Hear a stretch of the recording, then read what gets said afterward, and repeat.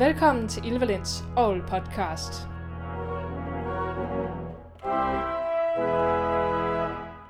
I dag har jeg besøg af 2 orgelbyggere fra Marcussen og søn, Daniel Christensen og Stefan Paulsen. De skal til at fortælle en hel masse, jeg ikke vidste om dansk orgelbyggeri. For eksempel, hvorfor der står så mange Marcussen-orgler rundt omkring i landet. Hvordan de arbejder ned i hver mindste detalje. Og at deres arbejde åbenbart også består i at jage katte ud af orgler i Libanon. Musikken i dette afsnit har jeg selv indspillet, både på et lille Marcussen-orgel og på et orgel. Jeg lægger ud med Buxtehudes chaconer i e-mol, værkfortegnelse 160.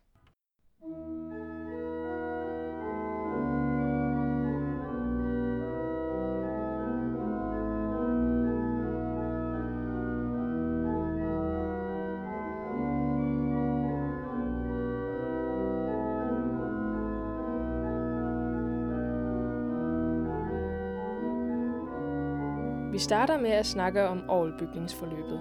Hvordan er forløbet fra I får en bestilling til det færdige orgel? Den starter jo hos dig, Daniel. Gør den det? Ja, det gør den jo. Eller. Som ofte så starter det jo med, at der er nogen, der er interesseret i at få et nyt orgel. Og i den forbindelse er vi jo tit ude og kigge på kirkerne og snakke med kunden.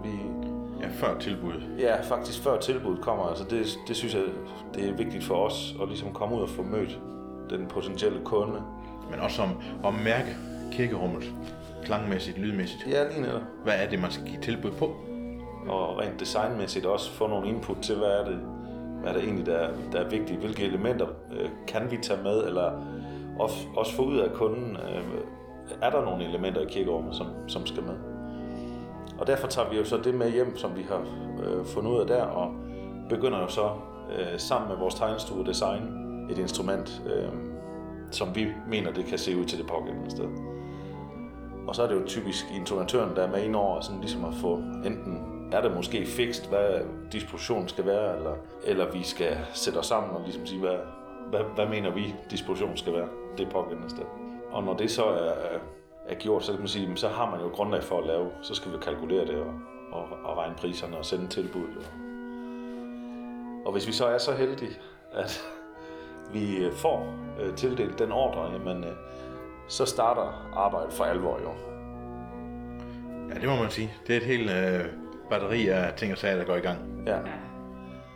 Og der er det jo typisk i starten intonatørerne, der er ude og igen måske se rummet, eller tage mål mere, hvor mange kubikmeter har vi i rummet. Og tegner er ude og måle helt eksakt op, hvis det er velvinger, så skal man jo have målt det fuldstændig op, så man er sikker på, at orgelhuset kan være der, når man får designet det. Og der er møder med den stedlige organist og konsulenterne. Ja. Hvad organisten blandt andet ønsker sig i klang, så man kan designe stemmerne ud fra det tilpasset rummet. Og derfra så går selve produktionen jo i gang, kan man sige. Og der bliver lavet nogle tidsplaner, og der er selve snedkerarbejdet, der er piberne, der skal fremstilles. Ja, men alt hvad et orgel indeholder skal jo laves ligesom, og på den måde, jamen, når vi så har fået fremstillet alle delene, så skal det samles på værkstedet. Vi har en stor orgelsal, som er den ikke næsten 11 eller 12 meter høj, hvor vi har haft alle vores orgler op at stå. Ikke nødvendigvis spillende, men sådan i videst mulig omfang er alt monteret, så vi er sikre på, at delene kan være der. Ja, vi får alle piberne til at sige noget derhjemme. Ja. Vi intonerer dem groft derhjemme. For vi har jo en idé om, hvordan klangen den skal være til rummet. Så det hele er opbygget i åben rå i jeres store hal, og så derefter først kommer det ud i kirken. Ja, og så er der typisk et team, alt efter hvor stort orgel det er, men hvis det nu er et orgel på, lad os bare sige, mellem 15 til 20 stemmer, men så er der måske 2 til 3 mand, der er ude og montere det, som så monterer det derhjemmefra, nedtager orgelet, pakker det, sender afsted i kirken og monterer det. Når det så er færdigt opstillet, jamen, så er der måske noget tid, hvor en maler skal ind forbi og male orgelhuset, og der er måske noget kunstarbejde eller noget, der skal laves på facaden. Og derefter kommer intonatørerne så til sidst som rosin i pølsen og får instrumentet til at spille, så det forhåbentlig lyder himmelske. Ja. Og så, så forhåbentlig så sidder der jo en glad organist til sidst, der tænker, nu har jeg fået et nyt Marcussen-orgel. Hvad i den her proces arbejder I så med, eksempel? dig, Stefan? Jamen, jeg arbejder jo som intonatør, så jeg prøver jo at skabe liv til alle orgelpiber, så det bliver glade piber. Og altså, min arbejdsopgave er jo også at lave mensureringerne på piberne, så de har den rette størrelse, den rette klang.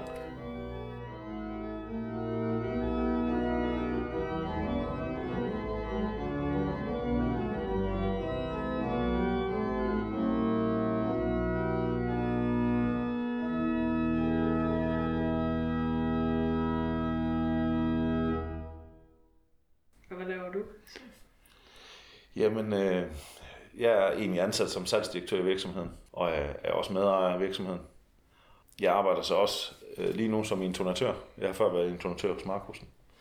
Så Stefan og mig, vi arbejder en del sammen om det. Og så har vi jo så Claudia Zachariasen derhjemme, jo, som er vores administrerende direktør. Så hende arbejder jeg jo selvfølgelig også rigtig meget sammen med. Og hvorfor valgte I at blive orgelbyggere? Eller hvis jeg skal starte fra scratch, så har det altid været et træ i min familie. Ja. Mange af mine onkler og tanter og så videre er træfolk, snedkere, tømrere. Og så tænkte jeg, det var måske sådan lige groft nok, så jeg ville egentlig godt være møbelsnedker. Men det var ikke muligt at få nogen læreplads. Så var der en, der sagde, hey, du kan da prøve at komme i praktik som orgelbygger. Det havde jeg aldrig hørt om. Okay. Så startede jeg i praktik fra folkeskolen og var ude i en uge, og så fandt jeg ud af, det var nok meget interessant.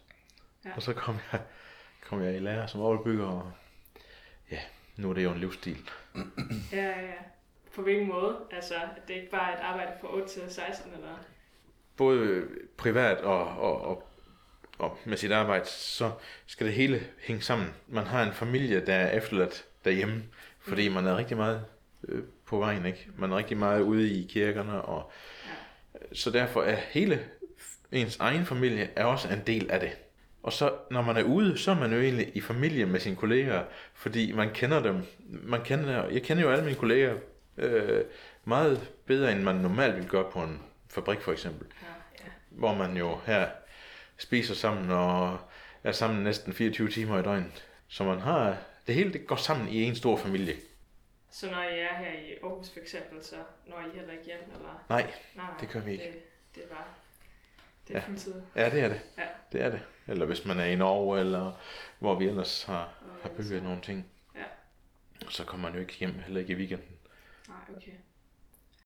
Her kommer et lille stykke af Emil Sjögrens legender, opus 46.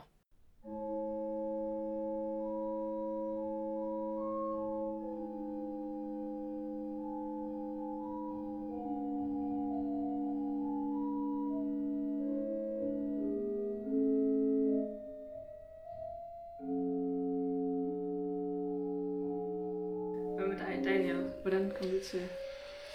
Ja, men det er jo, altså hvordan ender man som orgelbygger? Det er jo sådan lidt et specielt fag, ikke, på en eller anden måde. Jeg gik på efterskole i Sommersted, hvor vi havde en rigtig, rigtig dygtig sløjdlærer. Og dengang, der var det jo ikke så meget musik og idræt, som det er i dag, men der var det mere de her håndværksmæssige fag, som håndarbejde og sløjd og sådan noget, der gjorde sig gældende på efterskolerne. Og der lavede vi møbler og Bornholmerure, og vi lavede alt muligt. Og han var simpelthen så smadret dygtig til at få os inddraget i det her fag, så alle fritimer og aftener blev brugt derovre i sløjd nærmest, ikke? Næsten alle. Så har jeg siddet rigtig mange timer på kirkebænken sammen med mine forældre. Gik i kirke, ikke hver søndag, men ofte. Og hørte til i Hjortkær, hvor jeg er født og opvokset. Og der sad man jo så og skulle høre lange prædikener nogle gange, og sad og tænkte på det der instrument. Hvad er det egentlig for noget? Hvad kan det? Hvad er der inde i det? Og jeg spiller selv musik. Jeg spiller klaver, og det gør jeg stadig. Som årene gik, så kom organisten og spurgte, vil du spille til gudstjeneste der? Og lige så stille fik jeg lov til at spille på orglet, og blev bare draget mere ind i det.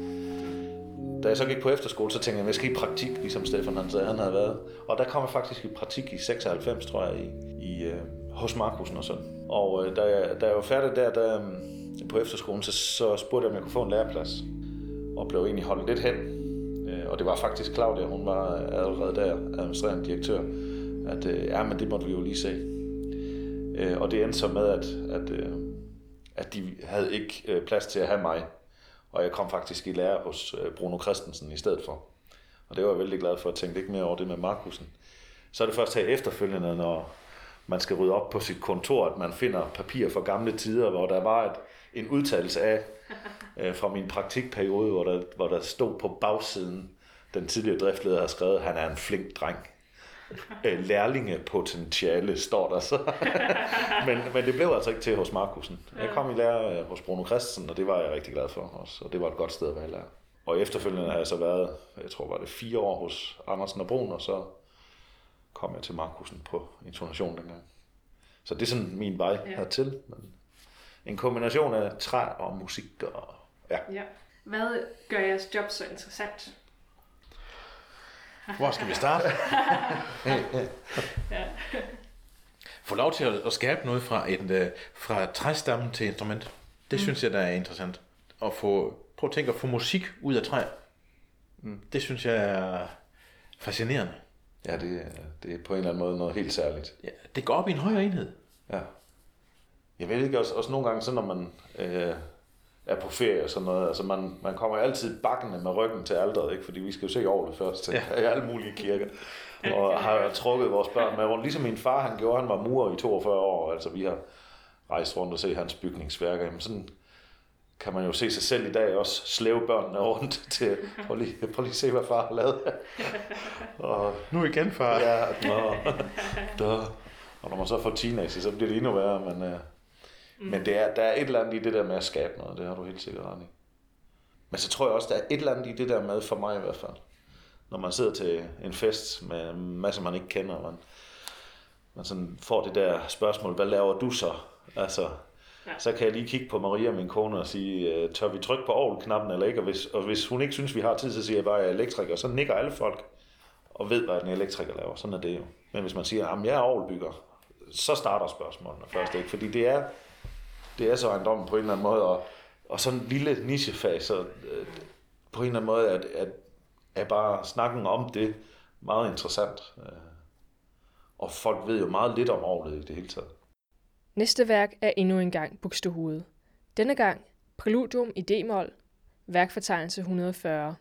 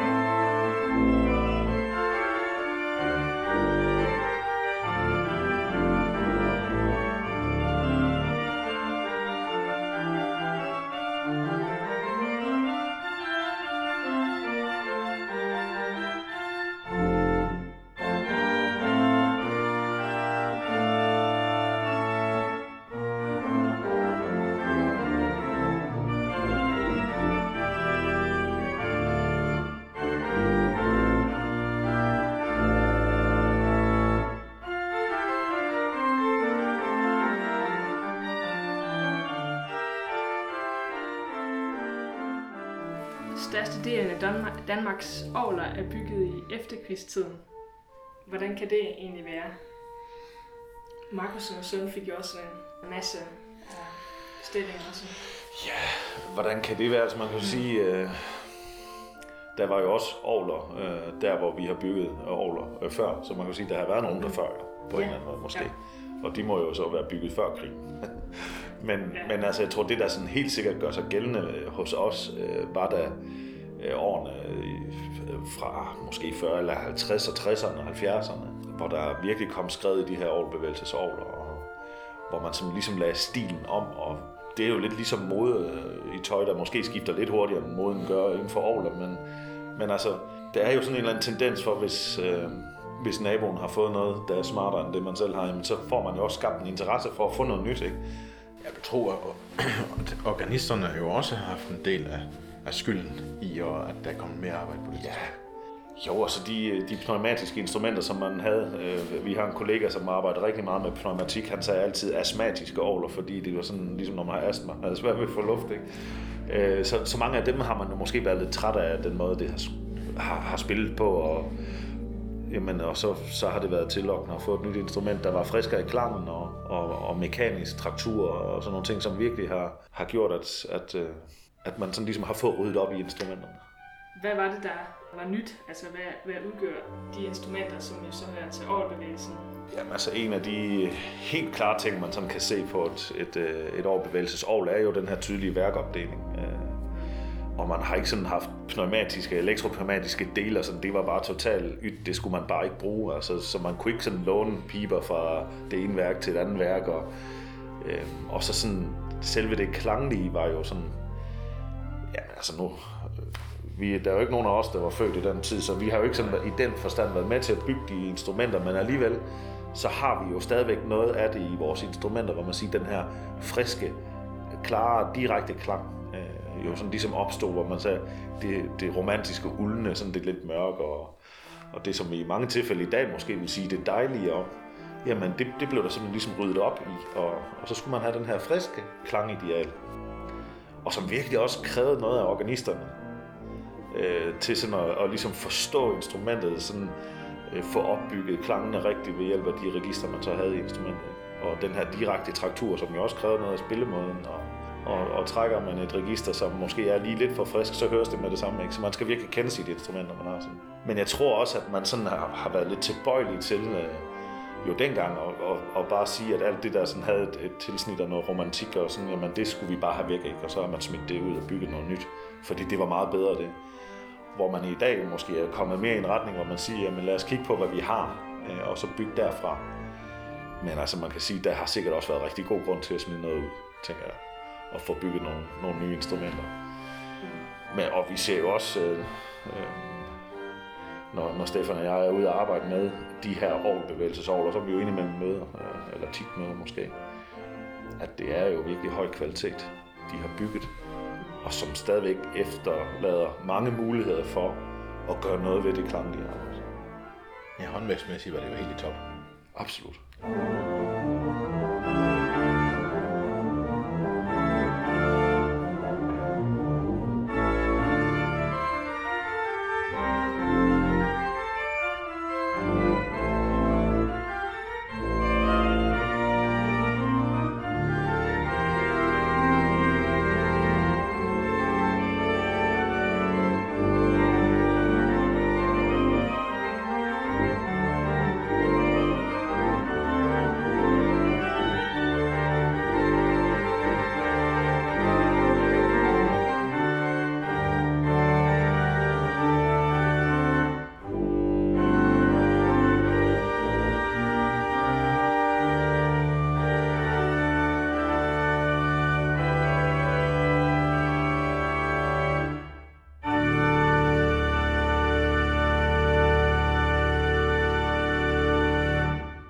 Så hvordan har orgelbyggeriet så udviklet sig sidenhen?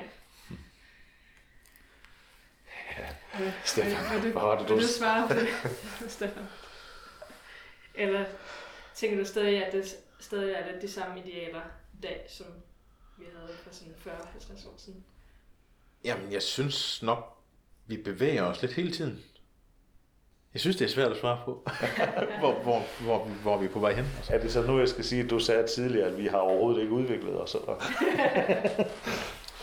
Det gjorde jeg lige i et øjeblik, hvor jeg ikke lige vidste, hvad jeg skulle sige.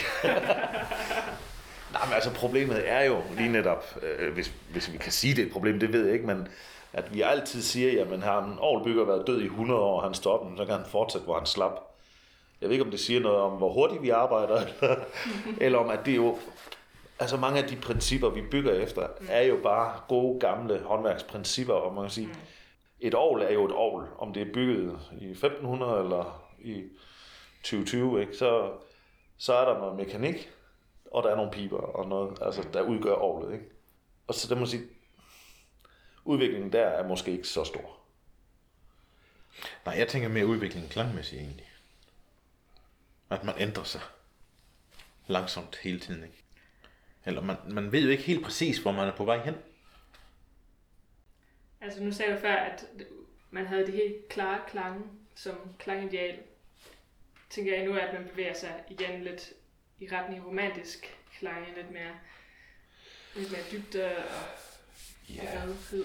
Jo, men altså, man kan sige, Jeg ved ikke, om man graver sin egen grav, hvis man sådan ligesom skal sige, nu skal vi bygge noget i kopi af noget andet. Men på en eller anden måde, så handler det jo i hvert fald om for os, at vi bygger noget, som kunderne rigtig gerne vil have.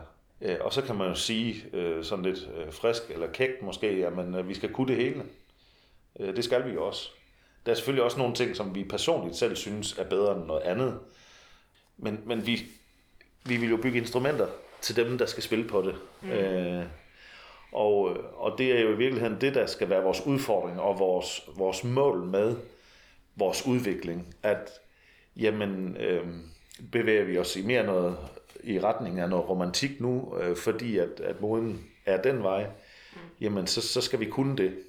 Og så er der jo selvfølgelig hele den del omkring det elektriske, hvor man kan sige, der er der jo sket stor udvikling i verden i det hele taget, og nogle af de ting prøver vi jo selvfølgelig at implementere i vores instrumenter. Men altså, jeg var på en ISO-kongres i International Society of Organ Builders i Würzburg og i Kassel, hvor vi var rundt og se nogle instrumenter med kvarttoner og hestehår og blæser og alt muligt, og man kan sige, vi fik at vide på det kursus der, at det er det, de unge vil have, sådan i anførselstegn, ikke? Hvor man sidder og tænker, er det virkelig det, jeg har lyst til at lave som orgelbygger? Fordi jeg tænker sådan helt grundlæggende, så er det enormt vigtigt for mig, at det instrument, vi bygger, er et, som kan bruges i gudstjenestesammenhæng. Og det tænker jeg, som salmesangsinstrument er det vigtigt, men også i det liturgiske, er det bare det bedste instrument. Altså det kan saxofon og elgitar altså ikke gøre på samme måde. Ej, altså jeg synes, at man går jo lidt efter at få instrumentet til at blive en samlet enhed med kirkerummet, ikke? Altså om det er den ene eller den anden måde, altså romantisk eller klassisk, eller, men at man går efter det, der er bedst til rummet. Så jeg ser selv også sådan i den lutherske sangtradition i det hele taget. Ja, det gør jeg i hvert fald i høj grad. Ja. Det primære, det er jo, at man skal kunne synge til det. Ja. Sammen med det. Ja. Men, og ud fra de traditioner, vi selvfølgelig har i kirken i dag, det er jo det, vi kender og har, ikke? Så. Men at det så også samtidig skal være en fornøjelse og en udfordring for organisten at kunne spille på det, og synes, det er fedt at kunne holde en koncert på det. Til det næste spørgsmål spiller jeg anden sats af Bachs første triosonate i S-dur, værkfortegnelse 525.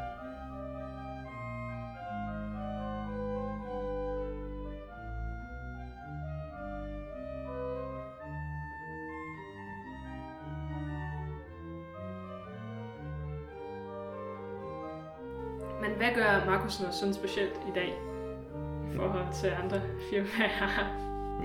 Vi er jo sønderjyder, så vi er jo ikke sådan nogen, der holder fanen så særlig højt, vel? Er I beskedne? Ja, så hvis man stikker dybt nok, så tror jeg da nok, vi synes, det er okay, det vi laver. Ja, det kan godt gå an. Det er ikke så ringe endda. Jeg vil sige, nu har vi jo begge to været i nogle andre firmaer. For mig var det bare helt specielt at komme til Marcussen og møde de kollegaer, vi havde. Vi har bare en flok af medarbejdere, som bare er smadret dygtige. Og på en eller anden måde giver det jo noget til en flok, at der er nogen, der virkelig trækker fremad. Vi giver ikke op. Nej, vi er netop ikke. Hvis der er et eller andet, der driller, eller ikke fungerer sådan, som vi gerne vil have det til, så giver vi ikke op. Jeg fornemmer, når vi arbejder sammen, særligt omkring det musikalske og det klanglige arbejde, at vi vil jo gerne have en eller anden form for ydmyghed i det. Altså vi skal ikke bare komme brusen og tænke, det er det vi vil, det er det der duer. Det der gør Marcussen specielt, det er jo blandt andet, som du siger, det der med samarbejdet med organisten om, hvordan opnår vi det bedste instrument. For som intonatør, så kan man godt gå i dagevis og arbejde på nogle stemmer, som man jo har inde i sit hoved, sådan skal det være. Og så kommer organisten måske, hey, jamen det er måske lige lidt for stærkt, eller lidt for svagt. Nå ja, så vågner man op i sin osteklokke og tænker, nå ja, det er da egentlig måske rigtigt nok, hvad hun siger, ikke? Eller han siger. Og så sammen finder man ud af, jamen det skal lige have lidt mere, eller lidt mindre, eller den skal stryge lidt mere. Eller... Så er vi også i en virksomhed, som, ved ikke, hvordan man regner det, men vi skulle vist være verdens ældst fungerende orgelbyggeri. Ja. Og der havner man jo pludselig i en kategori, hvor man siger, at der er noget generation og noget, ligesom sige, vi har noget, vi skal bære på. Noget tradition måske. Noget tradition, ja. Og den kvalitet, på trods af skiftende genrer og stilarter, jamen så er der både en kvalitet igennem de generationer. Og jeg tror for Marcussen, og sådan der er det vigtigt, at den form for kvalitet ligesom skal være bestandig. Vi fortsætter noget, som nogen har startet. Og vi har lært af vores forfædre.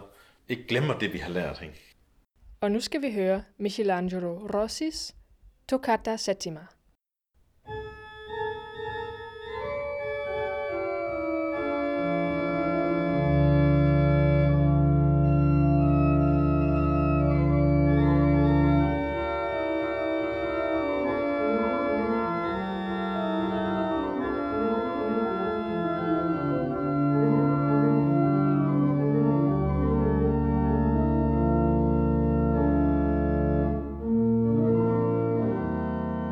Altså, jeg ville jo i mange tilfælde jo rigtig gerne, at der var flere, der fik interesse for orglet som instrument. Det var noget af det, jeg synes, der var meget inspirerende for det der ISO-kongres, vi var på, hvor man er ved at lave sådan en certifikatuddannelse mellem orgelbyggere og organister. Jeg siger ikke, at vi orgelbyggere skal lære at spille orgel, som jer organister gør, men jeg tror i virkeligheden, at det jo enormt givende, at vi lærer instrumentet, altså den musiske del af det. Altså vi er dem, der roder ind i det. Ikke? Vi er mekanikeren, men vi er altså ikke den, der kører bilen med. Men det kunne jeg godt tænke mig, at vi måske på sigt, får skabt et eller andet samarbejde i Norden her, hvor organister og orgelbyggere kan mødes og bruge en weekend sammen og lære at forstå hinandens opgaver mere. Det synes jeg, det kunne være meget, meget spændende. Ja, helt sikkert. På den måde tror jeg, at man måske vil kunne finde nogle ting, vi kan udvikle på.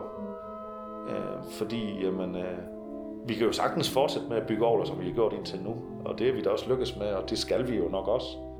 Men det kunne jo også være sjovt, at ting udvikler sig i en retning. Og at vi får at vide af organisterne, hvilke register går bedst sammen, og hvordan er det her tænkt, og hvorfor er det er skrevet sådan her med de registerhenvisninger, og hvad der ellers er i de store stykker. Ja, altså vi på konservatoriet, vi har jo heller ikke virkelig orgelbygning som fag. Det er noget, man lærer på PU-uddannelsen, ikke? Så det er sikkert gensidigt, fordi hvis ikke vi ved, hvad I kan lave, så går det jo ikke rigtig nogen vegne, kan man sige. Nej, så tænker I måske heller ikke den der nye tænkning med ind i den måde, I spiller på, eller... Nej. Og der er det jo altid forbavsende nemt jo at kigge tilbage og sige, hvad har man gjort før? Men det er jo ikke altid sikkert det mest interessante, vel? Der må jeg bare sige, jeg tror det var i 2015, hvor Claudia og jeg, vi var med konservatoriet her fra Aarhus og fra Malmø, nede i Weingarten og se det der smukke instrument, som Josef Gerbler har bygget. Der var du også med. Ja.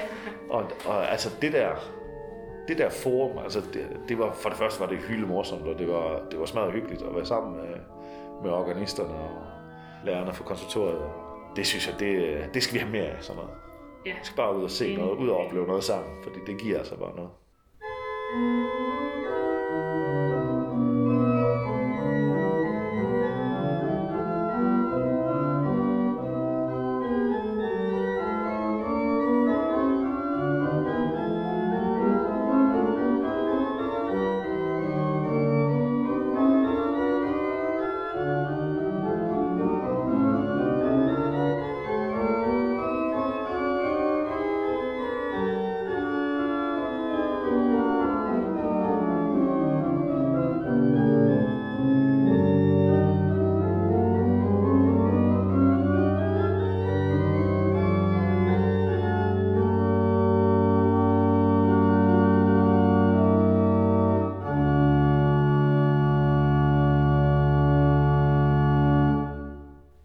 er det sjoveste, I er kommet ud for i jeres job?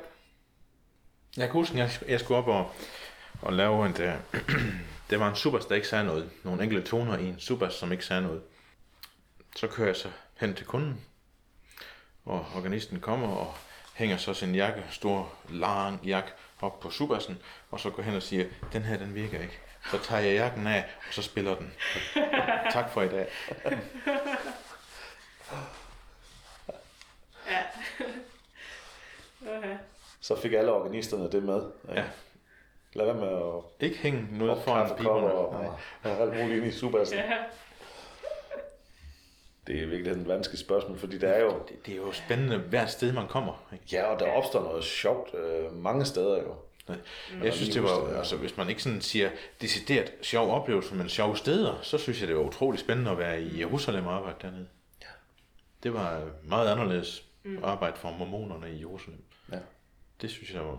Altså, hvor I skulle bygge et orgel for en mormonkirke? Vi har bygget det dernede for en del år siden, og så har vi været nede efter en turné og bygget en ny sæt. Er det sådan en koncertsal-agtig? Ja, det er en koncertsal med vinduer hele vejen rundt, så man kan se ud over hele Jerusalem. Ikke? Og det var en meget sjovt, spændende sted at være. Ja, så havde Jakob Petersen, en af vores orgelbyggere, i 2015 var vi i Beirut nede i Libanon.